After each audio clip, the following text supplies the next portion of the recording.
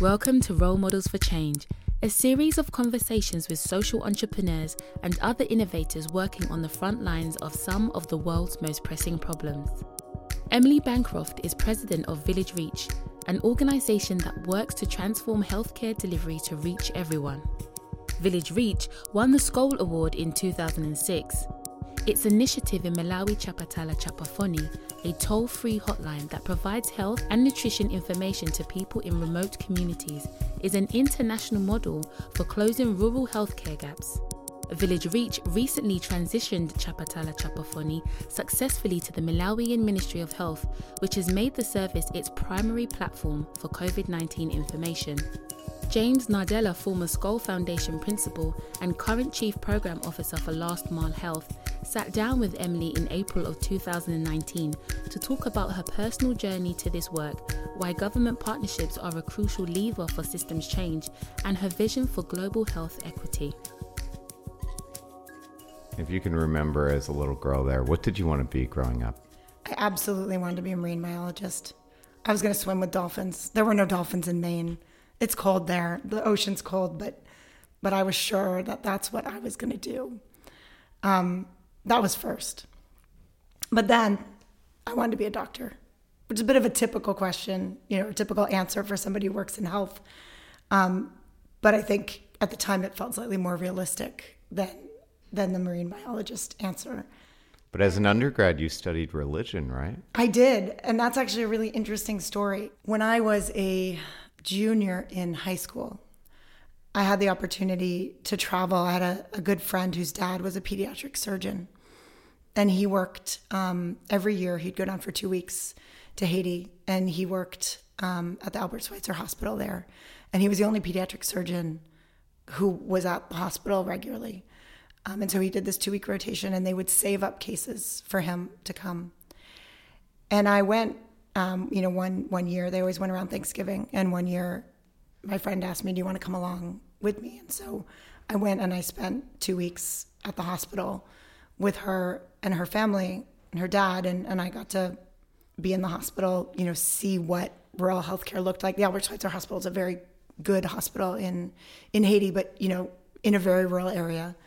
Got to see this issue of people literally waiting. I mean, I got to come into one of his surgeries, and it was a girl that had been waiting. She had an obstruction, and she had been waiting for, 9 months for him to come and do this surgery. And I remember just feeling, it was such a wake-up call for me of, like, this is what healthcare looks like. This is what healthcare looks like around the world. And I got to follow along with the doctor. We were young. They didn't really know what to do with us, but we were around for 2 weeks. So one of the doctors was very nice and let me just shadow her and spend time watching what she did. And it was an incredibly formative experience. And it was a huge privilege that I had of being able to do that sort of travel when I was younger. And it was so far from what my experience had been, obviously, growing up. And it was just one of those moments in time that you always remember. But what changed was I got into college and started going down the path of being a pre-medical student. And I happened to go to a university where you could make a choice. Pre-medical wasn't a major. It was just a set of classes that you had to take. You could do something else. So I was going to be a molecular biology major because that seemed like the right thing to do if you wanted to go on a medical track. And the summer after my sophomore year in college, I went back to Haiti. And I felt like Haiti had been sort of this formative experience of that's where I decided, oh yes, I really want to be a doctor instead of a marine biologist. So I went back. And this time, I sort of pieced together some different things that I could do while I was down there.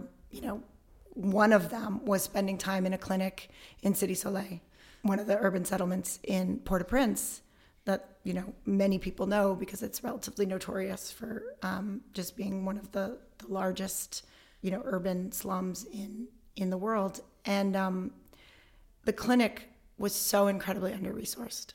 I mean, I was there were a few other volunteer doctors, there were a few, Haitian health providers that were there, but there was absolutely nothing that we could really do for a lot of the patients that came in.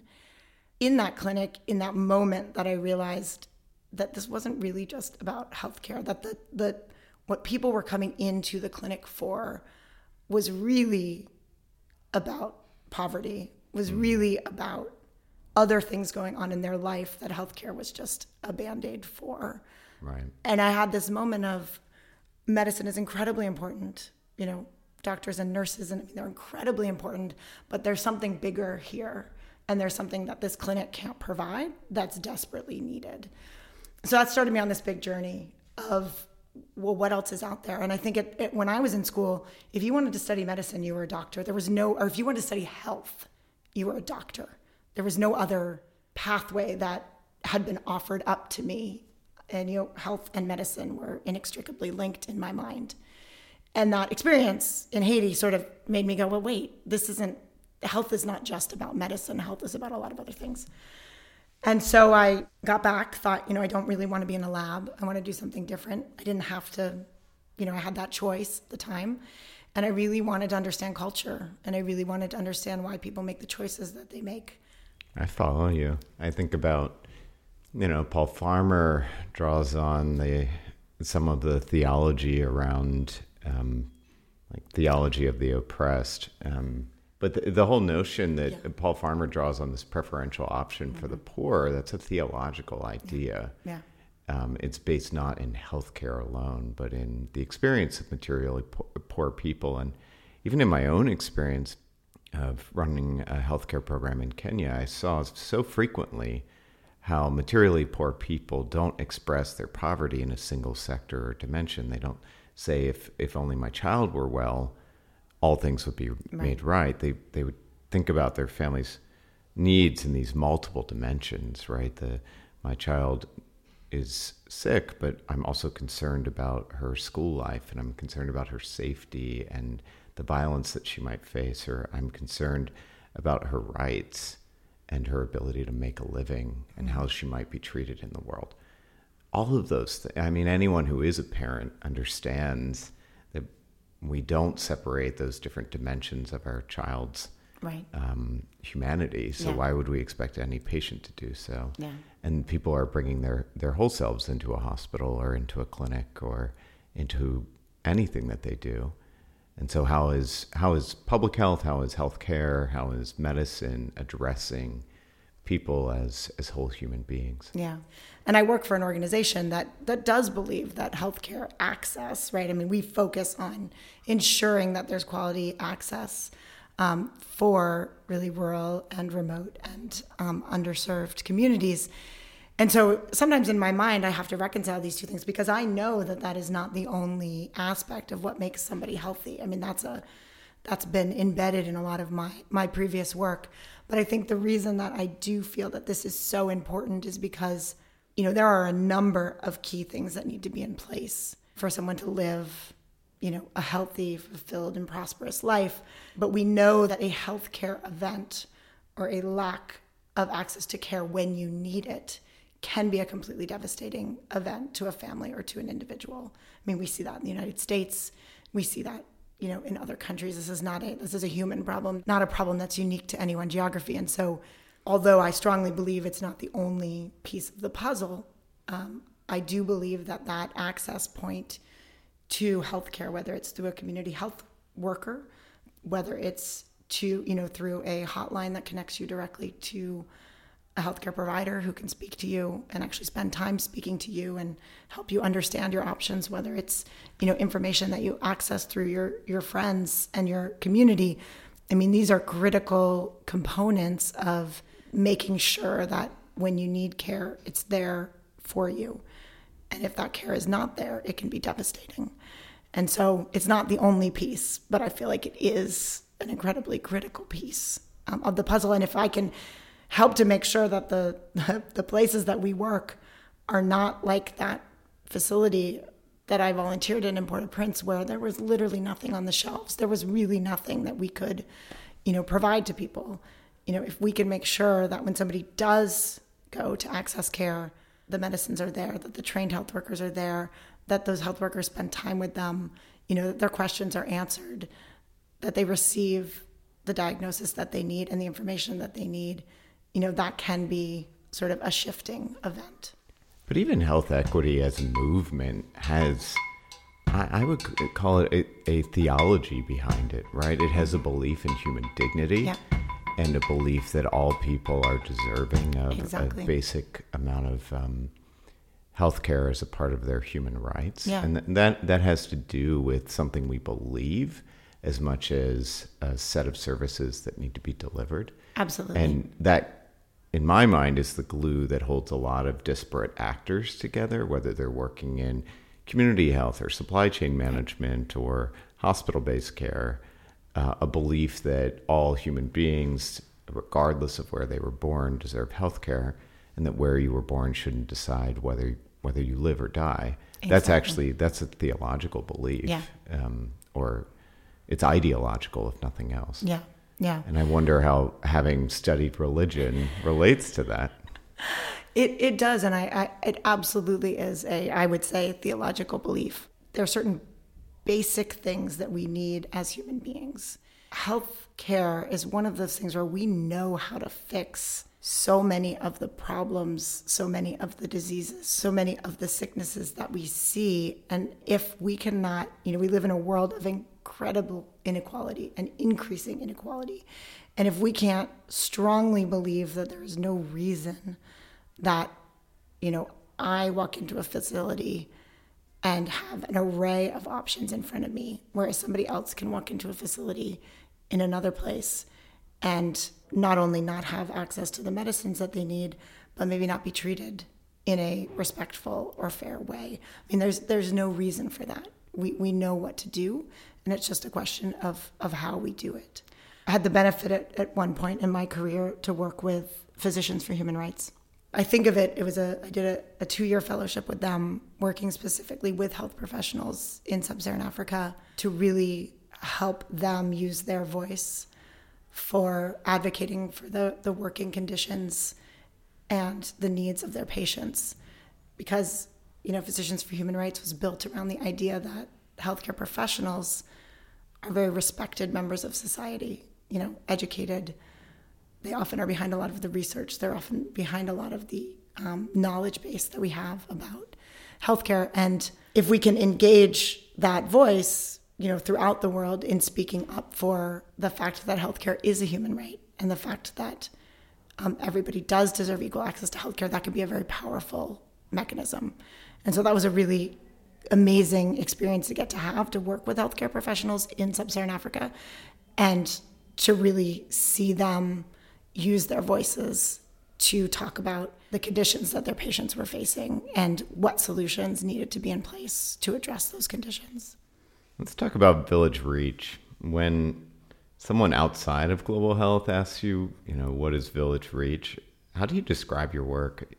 I just think, what do you say to your next door neighbor or a parent of your son when you're asked what you do? Yeah. I say that, what Village Reach cares about is making sure that everyone has access to quality health care. And that the way that we do that is in looking at what is it that a health worker needs in order to deliver their job effectively, and what is it that a community needs in order to access that system. I talk a lot about how we believe in a world where nobody will lack access to treatment because medicines aren't there, and that the way that we do that is to make sure that health workers have everything that they need to do their job effectively, and that communities have what they need in order to access that care. And so I'll talk about how we really believe that no community member should ever lack access to the treatment that they need because medicines aren't actually there where they need to be. And how every person within the healthcare system needs to be able to make decisions about their own health or the health of the communities that they serve, and that data and information is needed to help them do that. In the work that Village Reach does, what's most fulfilling to you personally? I love seeing an idea that hatches as something really small, often something coming from an interesting idea that somebody had in the community, and actually seeing that come to fruition into something that's impacting millions of people. So I'll give an example. When early on in my time at Village Reach, there was a competition that was run in Malawi where the Ministry of Health asked people in Malawi to come up with what was their idea for how you could really improve the lives of women and children.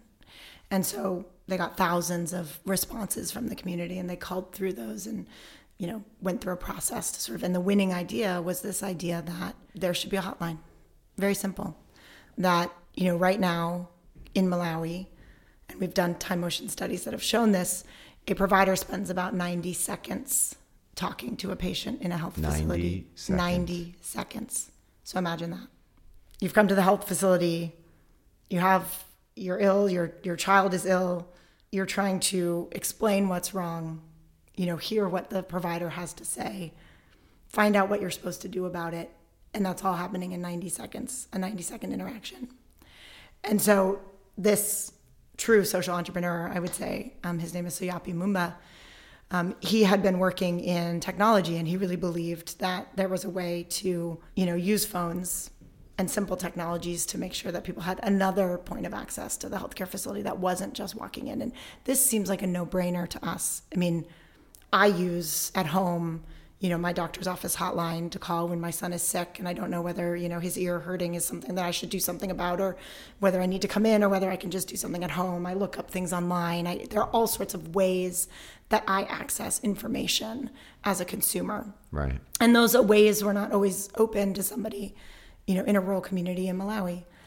And so Soyapi thought, I really think there's something that we can do about this. And so at Village Reach, we had the opportunity to work with Soyapi to actually try to bring this idea to fruition.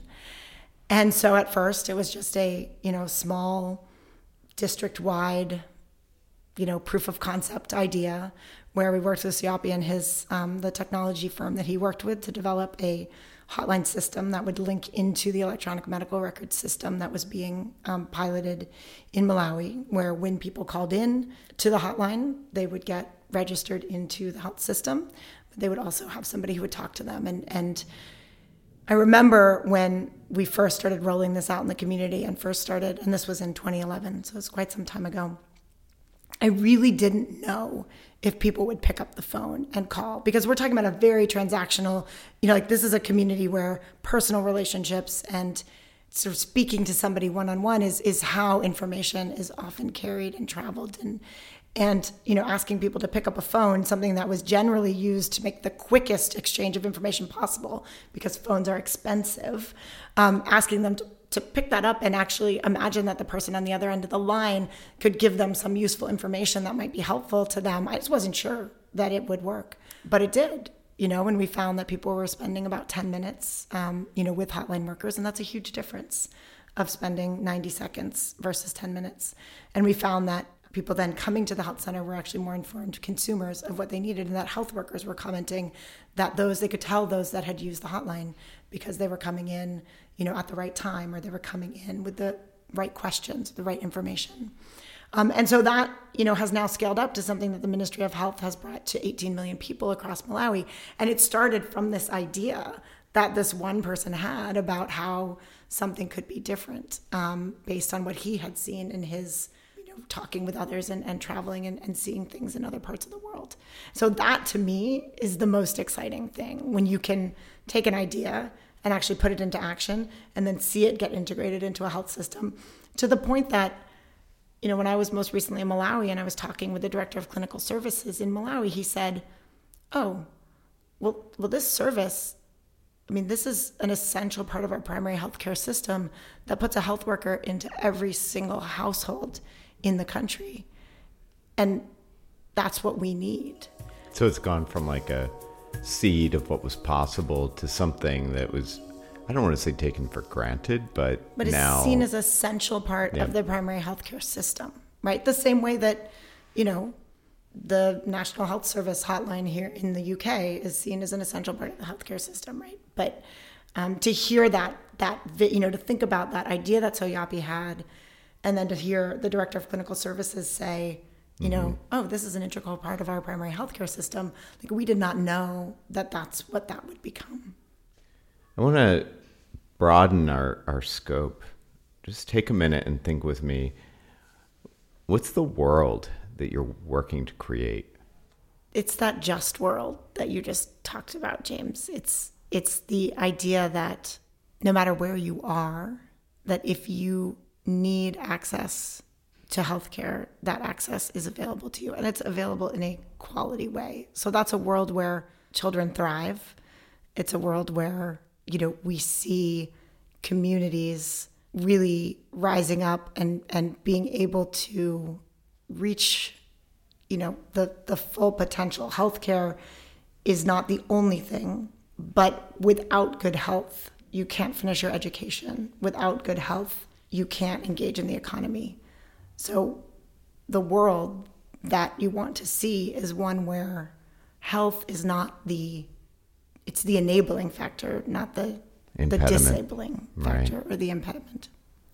What stands in your way? I think we are in a world right now where there's a real scarcity mindset, a fear that we can't meet the needs of everybody in the way that I think those of us in higher income countries have consumed. Like, we can't build a healthcare system that looks the way that the healthcare system does in the United States. It's not a just healthcare system there either. It's a high-resourced healthcare system that leaves, millions of people behind.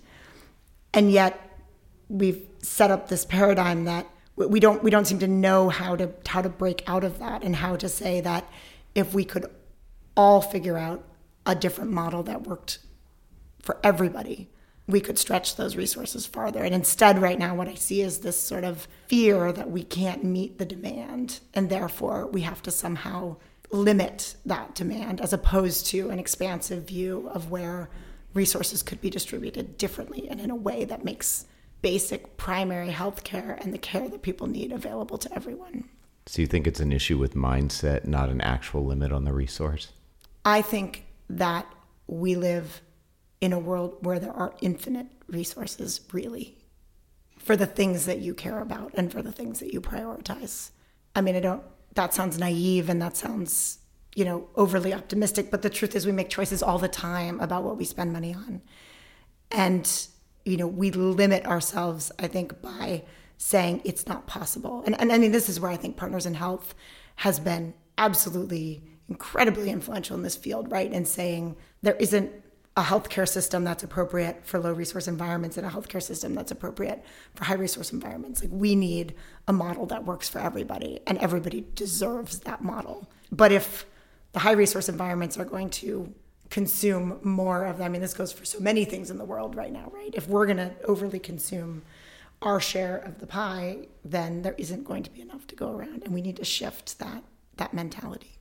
I'm wondering, can you just talk us through your framework from learn to develop to scale and sustain, and give us a real example that helps us understand that pathway? Sure. I think the learn, develop, scale, and sustain sort of framework that we use is a pretty typical sort of innovation pathway, right? I think there are some differences in how that manifests, maybe in a more private sector, market-based solution, to how it manifests in a system, trying to work in a public system, and on sort of a complex social problem. But basically what we talk about internally is that, our first role is to be a bit of a de-risker to government, to really learn about a problem, to study that problem deeply, and to, look and say, what are the different ways that this problem would be solved in other environments? So look beyond just what are the one or two things that we could think to this, but really look at how others have solved it and develop a solution, in partnership with the government that can be tested in some way. And what's an example problem? Sure. So looking at supply chains, and this goes back, we've been sort of iterating on this particular piece of the solution or this particular problem for a long time. How do you make sure, and I'll just use the vaccination example because it's very clear, how do you make sure that having vaccines where they need to be is not a barrier to a child getting vaccinated? So what we did there is we said, okay, well, let's look at the resources that are available, in rural areas. We started in Mozambique, we're doing it in Democratic Republic of Congo now. But how do you sort of look at what a supply chain needs and where those resources are in the community, and how do you develop something that you can test? And so we basically developed what now is I think a very widely accepted practice of, you need a trained person, who's responsible for managing the supply chain. You need a transportation route that is organized and well-resourced and gets medicines out to where they need to be, vaccines out to where they need to be. You need a data system that supports where do medicines need to go and where and all of that. And you need to have the correct financing, through the government systems to make that work. And so, originally that financing in the early stages of learning and developing the solution, we have to provide more of that. We have to sort of de-risk this and provide more of that capital to test the solution. And then once we've done that and tested that and shown that, in fact, we can reduce costs for the government, we can, using this system can reduce costs, it can get more children vaccinated, it can get supplies where they need to be, then the next step is to say, okay, now Village Reach could try to scale this ourselves, but we won't get very far. So who are the other actors in the ecosystem who really need to be the ones to take this solution to scale? And that's where we move into the scale and sustain. You started leading Village Reach basically at the start of 2018, but you've been at the organization for some time. What have you learned by making the leap from being a senior staff to being its executive leader? One of the most important things I've learned is how to be a better listener. Every organization goes through its cycles of, how you grow and change as an organization in different phases of your development. And I think, our early phase was about real innovation and real sort of creating a new norm for how healthcare services could be delivered. Our second phase was about figuring out how to really influence global actors to accelerate that change, both at the country and global level. And I think our third phase is about stepping back and listening better. And I say that because it's both internal. We are a very different team than we were. We now have 175 staff, spread out in multiple different countries. And how do we make sure that we're really pulling the best of what our staff know and the deep experience that they have into our work and into saying, how are we really addressing healthcare delivery challenges, and are we addressing the right ones, and are we bringing in, all of the expertise we have as an organization, as well as how do we listen better to what our government partners want, to what communities want, so that we're really ensuring that we're not stuck on the problem as we think that it needs to be solved based on working on this for 18 years, but we're instead really pivoting to ensure that we're bringing in what do our government partners really feel needs to be solved at this point. And so I think, taking over the leadership of the organization provides that opportunity to say, I have this deep knowledge, I've worked with many of our partners for the 9 years that I've been at Village Reach. Yet at the same time, I'm a different leader, and I'm a new leader in this space. And there is that opportunity to step back and say, have we been a good enough listener, both to our own staff and to our partners? So here at Skoll, we are fostering community. Community involves reciprocity, right? The right to give, receive, ask for, and return help. Thinking about our listeners and the community that surrounds the Skoll World Forum, what do you need from those who are listening? And what would you be able to offer? I need to be pushed to make sure that we're really using our voice and our resources to address the most critical challenges. And so one example of that right now is I think we have a responsibility to really look at, how climate is impacting health. And yet that's not something that I think the health community has been very strong at doing. And so I feel like from this community, I need those people that keep you honest, that say, are you really digging deep enough to make sure that the work that you're doing is contributing in the best way possible to solving some of the most pressing problems facing our world right now, and how do we all diversify? So I need that reality check sometimes of, are we doing enough? Are we going far enough? In terms of what we can give, I feel strongly that Village Reach has learned, both through hard work, humbling experiences, and a lot of really great people coming together across the globe to solve problems together, that we've really come up with some great lessons around what it takes to integrate your work into public health systems and government systems and the steps that it takes to get there.